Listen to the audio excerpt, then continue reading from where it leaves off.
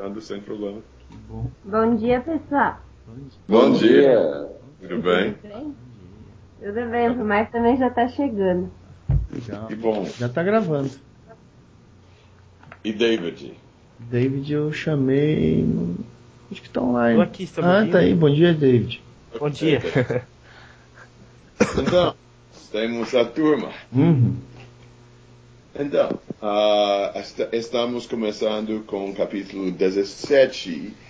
E 17 fala sobre um outro, ou vamos dizer, uma outra aliada do dragão. Uma aliada que a gente já tem alguma informação já. Por exemplo, em 14:8, o segundo anjo falou que a grande Babilônia caiu.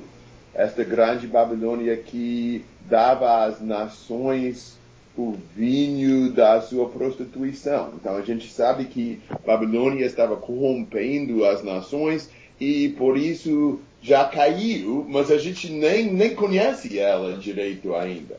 E daí em 16, 19, ele fala que a grande Babilônia foi dividida em 3 partes pelo terremoto.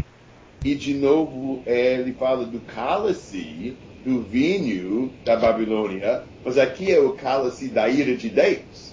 Então, Babilônia está recebendo a retribuição pelo cálice da prostituição dela, que estava, seduzindo as nações, pelo cálice da ira do Senhor. A gente já sabe essas informações antes de chegar no capítulo 17. Agora, no capítulo 17, vamos dizer, a apresentação formal a esta personagem no livro. E para mim, é bom a gente refletir sobre Babilônia sendo o terceiro, ou vamos dizer, a terceira aliada do dragão.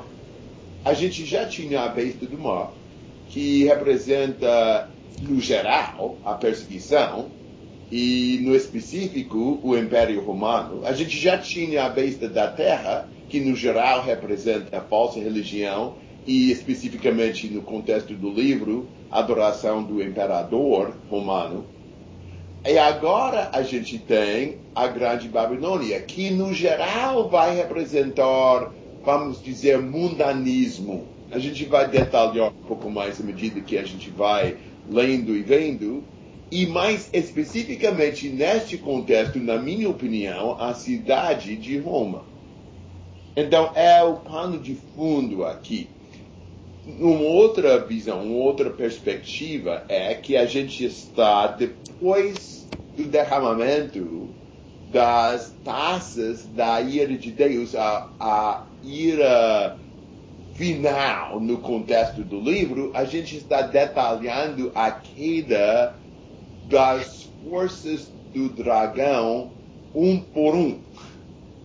Então, Babilônia aqui vai ser apresentado e depois a gente vai ver a queda detalhadamente. Depois a gente vai ver a queda das duas bestas. Depois a queda do próprio dragão. E daí a gente vai ver no final a vitória do povo do Senhor. Então é mais ou menos isso que a gente está, percebendo aqui. Tem alguma coisa que vocês querem falar antes de começar capítulo 17? Ok. Então, 17 de 1 a 6. E veio um dos 7 anjos que tinha as 7 taças e falou comigo, dizendo-me: Vem, mostrar-te-ei a condenação da grande prostituta que está assentada sobre muitas águas, com a qual se prostituíram os reis da terra, e os que habitam na terra se embebedaram com o vinho da sua prostituição. E levou-me em espírito a um deserto, e vi uma mulher assentada sobre uma besta de cor escarlate, que estava cheia de nomes de blasfêmia, e tinha 7 cabeças e 10 chifres. E a mulher estava vestida de púrpura e de escarlata, adornada com ouro e pedras preciosas e pérolas, e tinha na mão um cálice de ouro cheio de abominações, e da imundícia da sua prostituição. E, na sua testa, estava escrito o nome: Mistério, a grande Babilônia, a mãe das prostituições e abominações da terra. E vi que a mulher estava embriagada do sangue dos santos e do sangue das testemunhas de Jesus. E vendo-a, eu maravilhei-me com grande admiração. Então, é um dos 7 anjos das taças que apresenta a Babilônia para João.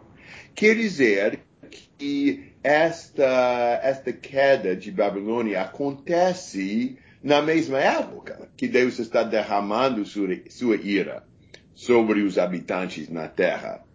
E ele leva João para o deserto para ver esta mulher.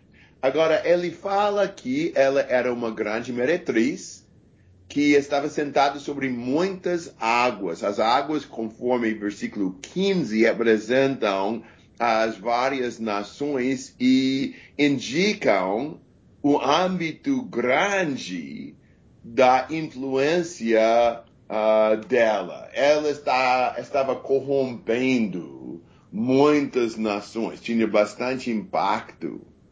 Ele disse em versículo 2 que os reis da terra estavam se prostituindo com ela. Ela estava assim, seduzindo as pessoas na terra. Eles estavam bebendo do vinho da sua devassidão. Ela é muito rica. Você vê que ela estava vestida de tecidos caros, ela tem pérolas, pedras preciosas, ouro, e um cálice do ouro transbordante de abominações e as imundícias da sua prostituição. Olhando para tudo isso e englobando um pouco mais as coisas que a gente vai ver no capítulo 17 e 18, para mim, esta mulher representa mundanismo. Vamos dizer sexo, dinheiro, prazer, poder sobre o mundo, extravagância, luxúria. Tudo isso, ela engloba isso. A sedução sei lá, do poder aquisitivo, de status. Tudo isso ela engloba e muita ênfase na ideia de prostituição.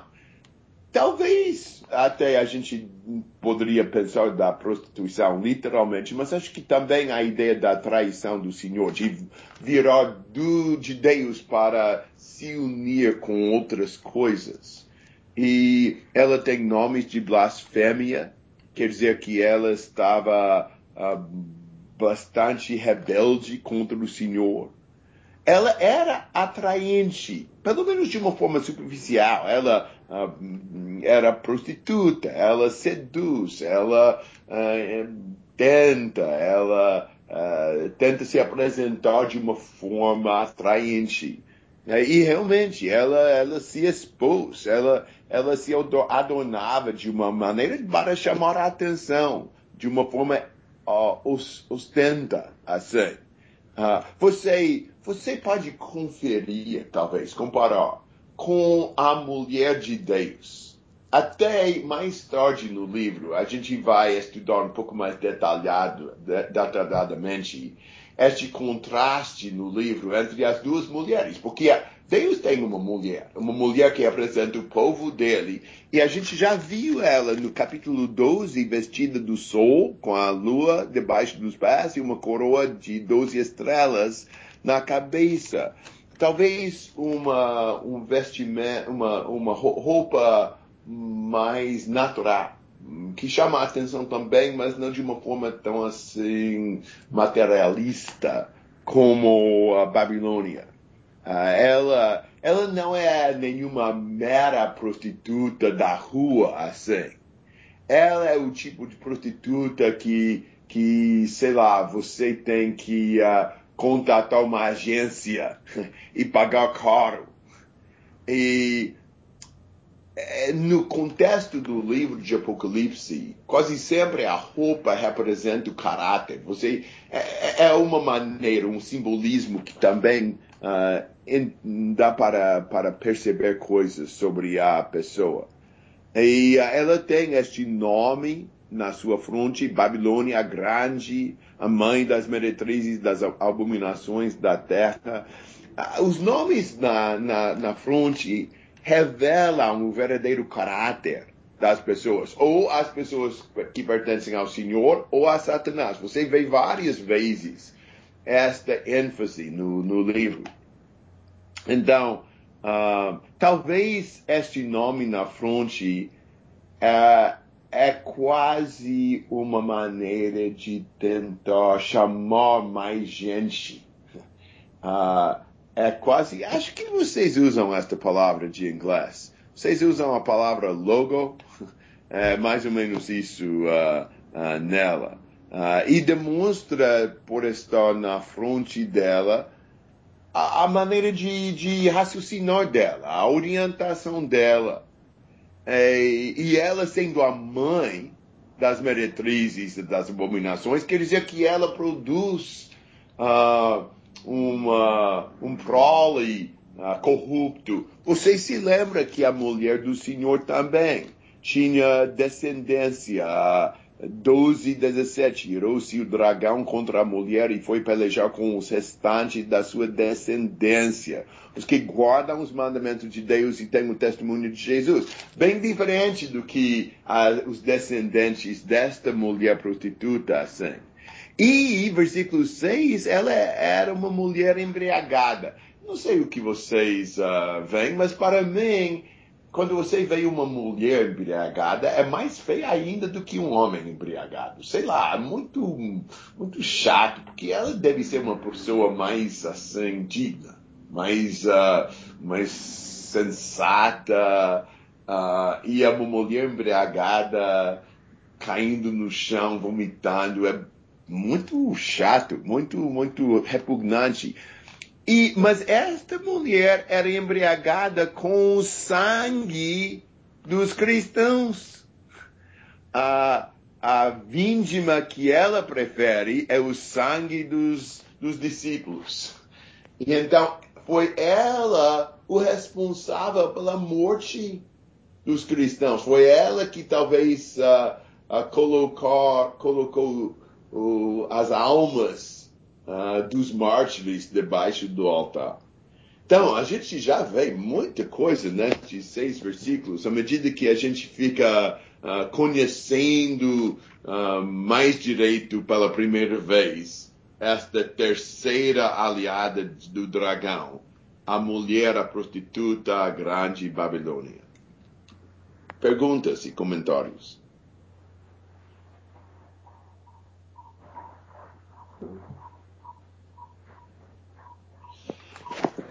Ok.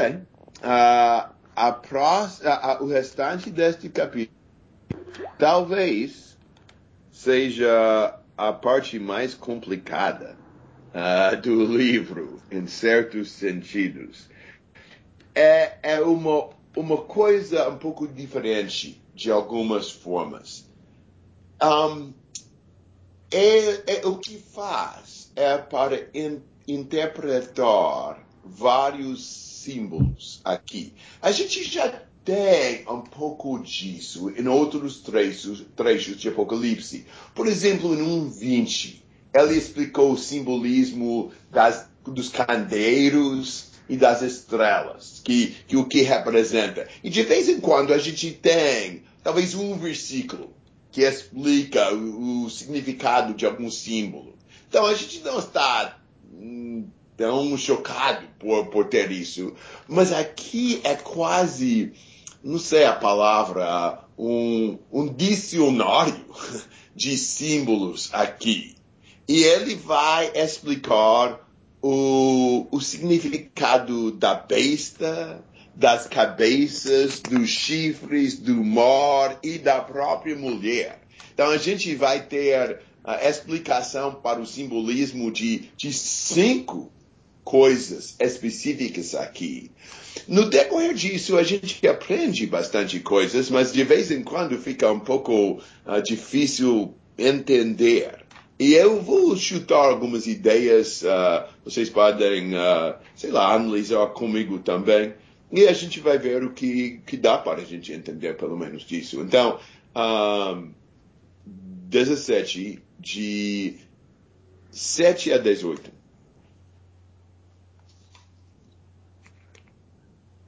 O anjo, porém, me disse: Por que te admiraste?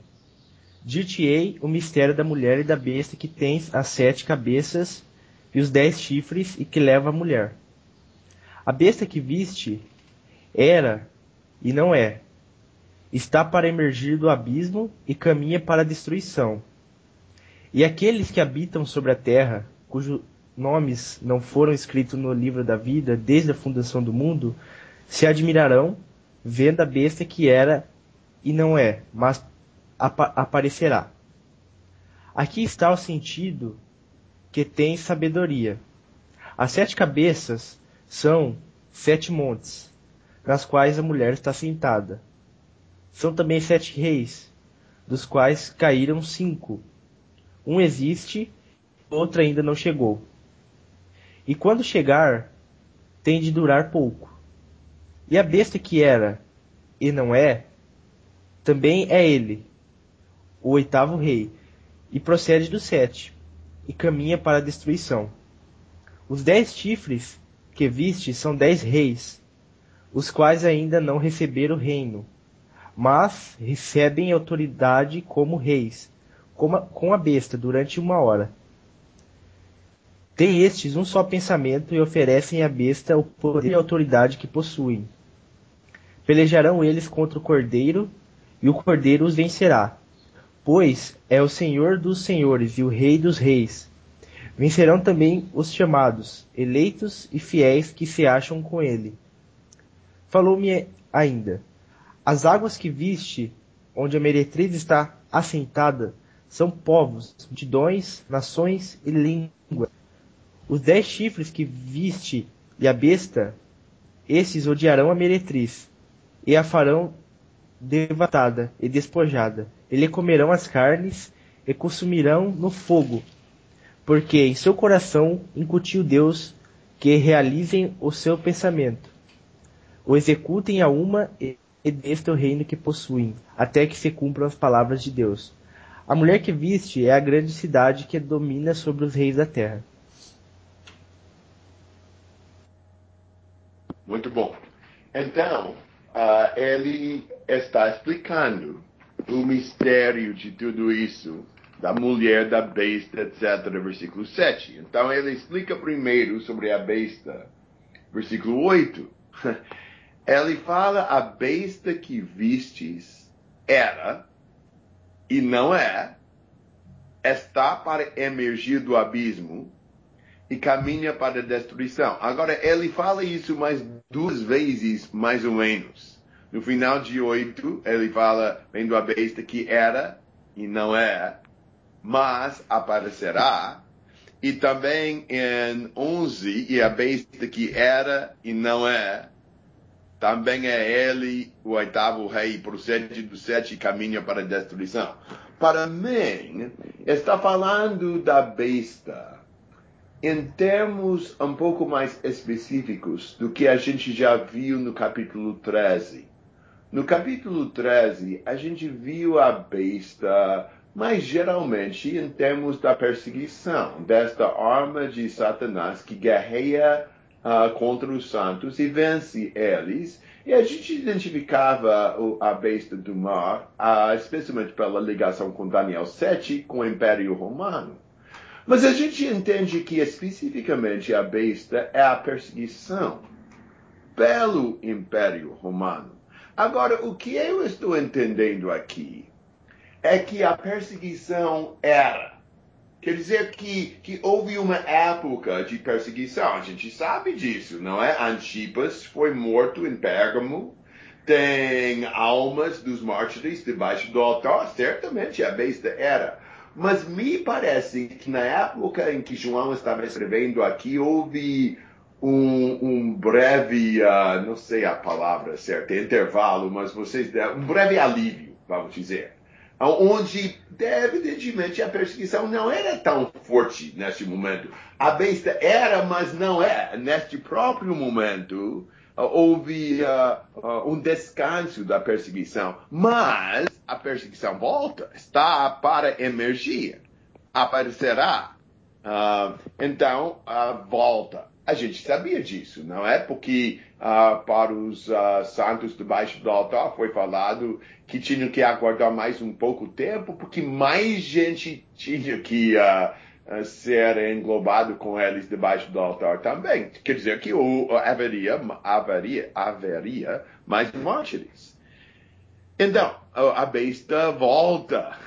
A gente poderia chamar isso da volta da besta. Mas caminha para a destruição. Caminha para o abismo. Quer dizer que esta perseguição da besta não continua para sempre. Ele volta, depois ele vai ser aniquilado. Agora, de alguma forma, a besta era, acho que vocês têm esta palavra, paródia de Cristo, quer dizer, uma falsificação de Jesus, com resultados diferentes, porque Jesus também era, e depois ele morreu, depois ele ressuscitou, mas e até este ponto a besta é paralelo. Tinha existência, morreu, vamos dizer, ressurgiu, ressuscitou, mas daí o paralelo termina. Porque com Cristo, ele vive pelos séculos dos séculos e reina sobre tudo. Ele não fica aniquilado. Em termos da besta, ele ressuscita só para mais tarde ir para a destruição, para o abismo e ser, acabado, terminado. Agora, à medida que vocês têm observações ou perguntas, podem falar. Tem alguma coisa para falar até aqui? Ok. Olha, tá bem Ele explicado. fala. Tá bem explicado, Guerra. Bom dia pra vocês, Tá bom. eu cheguei um pouco atrasado. Você vê, Mark, tudo bem? Tudo bom. Então, em 9, ele começa a falar sobre as 7 cabeças nesta besta do mar. Ele disse que representam 2 coisas. 7 montes, os montes nos quais a mulher está sentada, e também 7 reis. Então, a gente tem que refletir sobre as 2 coisas, um simbolismo duplo. Agora, uma coisa bastante significativa na interpretação, mas que eu não sei a resposta certa, é que se a gente deve tomar estes 7 literalmente ou simbolicamente. A gente sabe que 7 neste livro é um número super simbólico. Agora, tinha 7 igrejas e aparentemente eram 7 igrejas, mas muitas vezes 7 é mais ou menos um número completo, um número de perfeição, alguma coisa assim. Então, daria talvez para entender estes 7 de uma forma simbólica, para quer dizer completo. Então, 7 montes, talvez poder completo, 7 reis, talvez um domínio completo, ou alguma coisa assim. E talvez não seria necessário, tentar enumerar até 7. E eu ainda acho viável esta possibilidade. Porém, existe uma complicação nisso no versículo 10, quando ele fala dos 7 reis caíram 5, um existe, outro ainda não chegou, e quando chegar tem que durar pouco, e a besta é o 8º, etc. Não é tão fácil, talvez, explicar totalmente simbólico, porque ele divide entre 5 passado, um que existe, outro que vem, depois um 8º que é do 7, etc. É um pouco mais, difícil explicar isso da forma simbólica. Então, eu vou chutar umas possibilidades literais também. E, sei lá, eu ainda fico no debate entre as duas possibilidades. Em termos dos 7 montes, uma coisa interessante para observar é que vários autores romanos mencionam que a cidade de Roma repousava sobre 7 montes, 7 colinas, assim. E não foi só um autor romano, mas vários. Parece que no primeiro século, Roma foi conhecida como uma cidade sobre 7 colinas, 7 montes. Talvez se refere à cidade de Roma. Um porém nisso. Eu não sei quantas cidades no mundo têm esta fama. Eu sei que uns 2 ou 3 anos atrás, quando eu estive em Lisboa, fica sobre 7 montes. Está conhecido da mesma forma.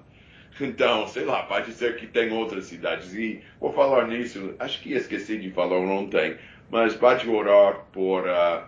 talvez falei, não me lembro. Mas meu filho, minha nora, o pai dela e o Kelly e o filho dele da igreja onde eu estive estão em Lisboa ensinando esta semana. Ensinando os irmãos e tentando ajudar. Mas, também estes 7 cabeças são 7 reis. Agora, se a gente deve tentar contar literalmente 7 reis, a gente tem algumas dificuldades de saber como fazer isso. Por exemplo, começamos com qual rei? Começamos com talvez Júlio César, como Suetônio, o historiador romano.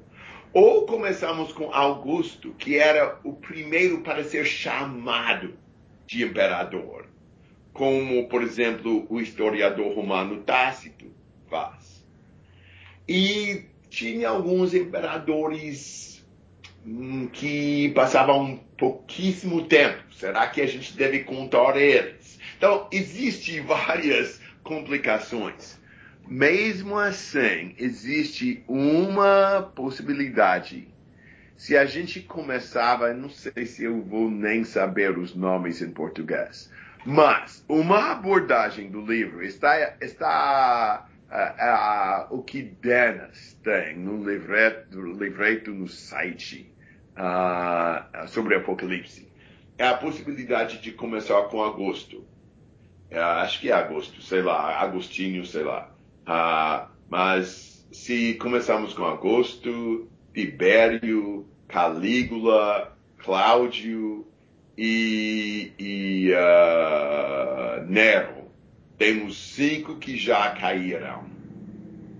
Um que existe, então, descontando 3 menores, que em total englobavam só um ano, teria Vespasiano, que evidentemente era o imperador mais pacífico.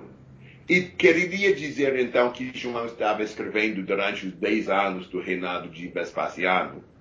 E depois, um que chega por pouco tempo seria Tito, que só reinava 2 anos. E depois o 8º, que era um dos 7, o 8º, que era praticamente a besta em si, seria Domiciano, que perseguia de novo os cristãos e foi tido quase pelo povo, pelo público, como uma reencarnação de Nero, que era bastante feroz também. Eu não sei. Parece um pouco, sei lá, literal demais para o livro de Apocalipse. Porém, sei lá, eu não sei uma explicação melhor da forma literal. E estes 5, 1 e 8º, que é um dos 7, parece que está exigindo alguma explicação mais literal. Uma coisa que a gente sabe é que o lado do mal de uma derrota parecida surge de novo para fazer o mal, mas é frágil e vai ser derrotado de novo. A ideia, no geral, então, é que mesmo quando as forças do mal ressurgem, eles acabam indo para o abismo depois. E a gente vai ver isso em nossas vidas. Vai ter vezes que Cristo parece que está vencendo e de repente o lado do mal ressurge de novo e a gente fica talvez desanimado, desesperado, mas no final, Satanás vai ser derrotado e Cristo vai reinar supremo. Agora, eu gostaria que eu tivesse uma explicação melhor destas 7 cabeças. Eu não fico muito seguro com nenhuma explicação. E não sei se é tão bom entrar tão detalhadamente nem nisso. Mas são as observações possíveis que eu conheço. Observações ou perguntas até 11? Ok. Os 10 chifres começam com 12. E também são um pouco complicados. Estes 10 chifres representam 10 reis que ainda não receberam reino, mas eles vão receber a autoridade como reis com a besta durante uma hora. Eu acho provável que a gente deve ver esses 10 reis como reis subordinados à besta. Tipo, talvez governadores ou reis de países pequenos aliados com Roma. Eles ficam ao lado da besta. Até eles oferecem o poder e a autoridade que eles têm para a besta, versículo 13, e combinam com a besta para pelejar contra o cordeiro, versículo 14. Para mim, representa as forças do mundo unidas contra o cordeiro. Eles ficam alinhados com a besta, contra o cordeiro. Mas eles reinam somente uma hora. Sempre o prazo onde Satanás está conseguindo praticamente vencer os cristãos é bem limitado, bem cortadinho, assim. Uma hora do domínio e depois a derrota. Então, versículo 14 é um versículo bem significante. Pelejarão eles contra o cordeiro. E o cordeiro os vencerá, pois é o Senhor dos senhores e o Rei dos reis. Vencerão também os chamados eleitos e fiéis que se acham com ele.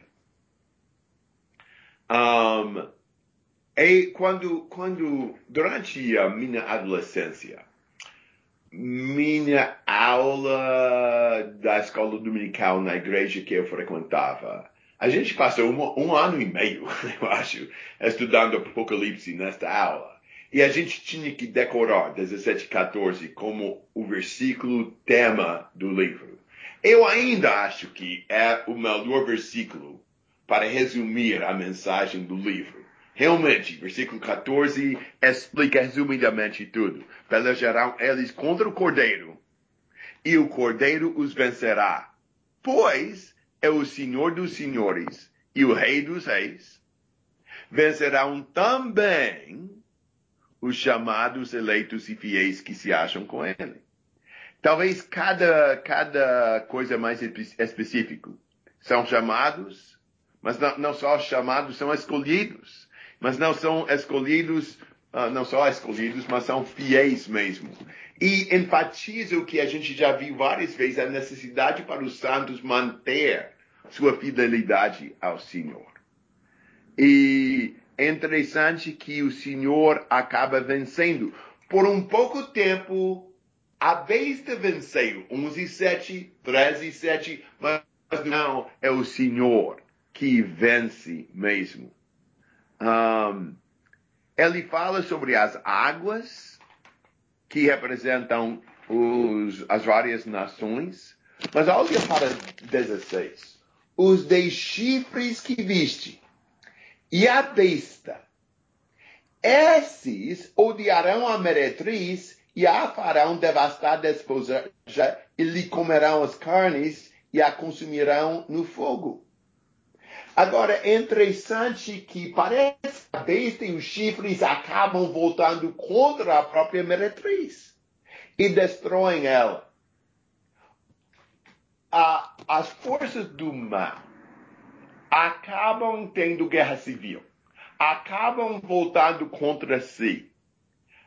A gente vê isso várias vezes. Me faz lembrar, só para citar, não vou ler, mas Ezequiel 16, de 37 a 41, é mais ou menos a mesma coisa, onde Jerusalém era meretriz, e as nações com as quais cometiam prostituição, adultério, assim, acabaram virando contra ela. Os amantes anteriores, assim, voltam contra ela. E versículo 17, porque em seu coração incutiu Deus que realizem o seu pensamento, o executem a uma e deem à besta o reino que possuem até que se cumpram as palavras de Deus. É a soberania incrível do Senhor. Se tem uma coisa que os rebeldes não querem fazer, é o propósito do Senhor. E o que eles acabam fazendo? Justamente isso.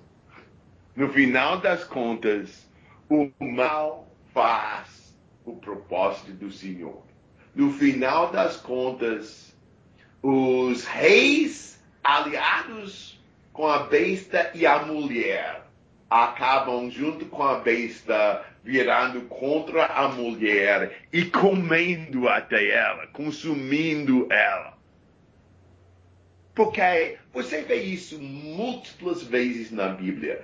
Por exemplo, mas tem outros. Quando Gideão, com os 300 soldados mal armados, batalharam contra os midianitas, os 135 mil, acabaram se matando. Acontece. Não tem lealdade, não tem amor, não tem camaradagem no lado de Satanás. Só tem intriga, ciúmes, ódio, maldade, inimizade. Então, é um problema enorme para Satanás, porque sem estas qualidades é impossível manter a união naquele lado. Então, Deus acaba realizando o propósito dele, utilizando as próprias forças de Satanás contra ele. E daí ele explica a mulher, em versículo 18. Ela é a grande cidade que domina sobre os reis da terra, que para mim, em termos literais daquela época, representa a cidade de Roma. Acho que não tem outra cidade que poderia dizer isso. É muita coisa aqui.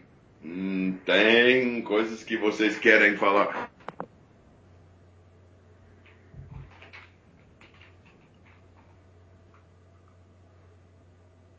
Até pouco tempo atrás eu achava que essa profecia aqui cruzava perfeitamente com a teoria do último Papa lá, que a gente estaria vivendo o momento do último Papa, né, que seria o Papa anterior aí, que não durou muito tempo, e que esse agora seria o oitavo, e que a gente estaria vivendo agora um momento de terrível destruição. Para ver quanto o pessoal distorce, a maldade que tem nas pessoas de distorcer um livro como esse aqui.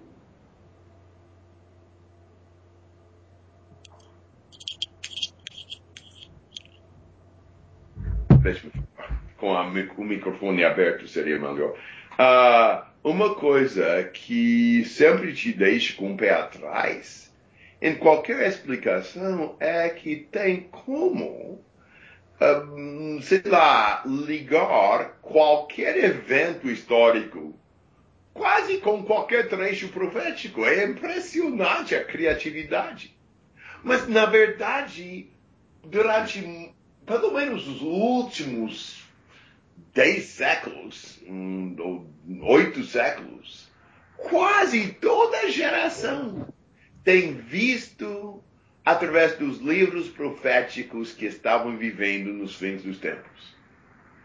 É impressionante quantas maneiras pessoas têm tido para dizer que a profecia quer dizer que este é a última geração, aquela é a última, etc.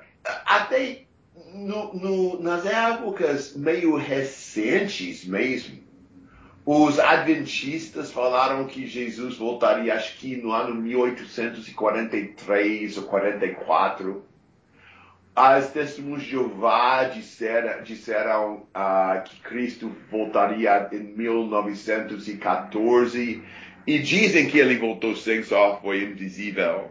E daí em 1925 as testemunhas de Jeová disseram que até escreveram um livro, milhões que estão vivos hoje nunca vão morrer e que está chegando ao tempo que não tem mais como dizer isso. Eu me lembro que quando Hal Lindsey escreveu The Late Great Planet Earth, não sei como foi traduzido em português, em 1968, por aí, eu acho, ele deu para entender que 40 anos de 48 terminaria tudo, porque em 48 Israel voltou para ser uma nação. Então, uma geração de 40 anos, então até 88, tudo acaba.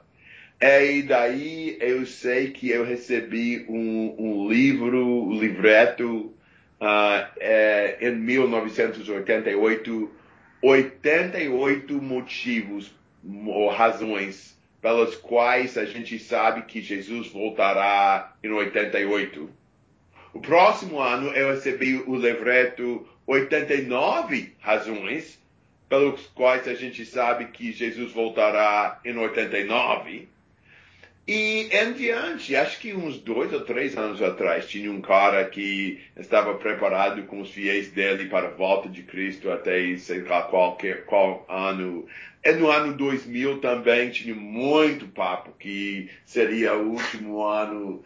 E em diante, eu estou só mencionando uns que vêm na cabeça agora, mas durante muitos séculos tem sido assim. E sempre usam profecias bíblicas, sempre usam informações. Mas qualquer coisa que pode ser tão flexível para ser usado aqui ou ali, quer dizer que a gente está brincando com o simbolismo. A gente está querendo ver, pode significar isso ou aquilo. Não estão sendo responsáveis na interpretação destas figuras no seu contexto, por princípios, sei lá, que são apoiados biblicamente. Então, se a gente tira trechos do contexto, a gente brinca com os trechos, a gente pode inventar um monte de explicação. E é isso que a gente tem que evitar. A gente tem que tentar pensar o que está dizendo, porque senão a gente procura explicações interessantes. Pessoas fazem isso até em outros sentidos também. Pessoas tiram trechos do seu contexto para fazer aplicações interessantes na vida. Mas não tem nada a ver. A gente precisa ter bastante cautela para tentar entender trechos no seu contexto. A gente precisa tentar sugar o pleno entendimento do trecho. Concordo com isso. Mas muitas vezes não tem. A gente tem a meta já. E a gente está querendo chegar a ver quais trechos nos deixam chegar a esta conclusão. Não é certo. Vamos começar simplesmente tentando entender os trechos, independente da conclusão a qual nos leva. Não sei se falei tão claro aí, mas acho que vocês entendem. Outras observações e perguntas?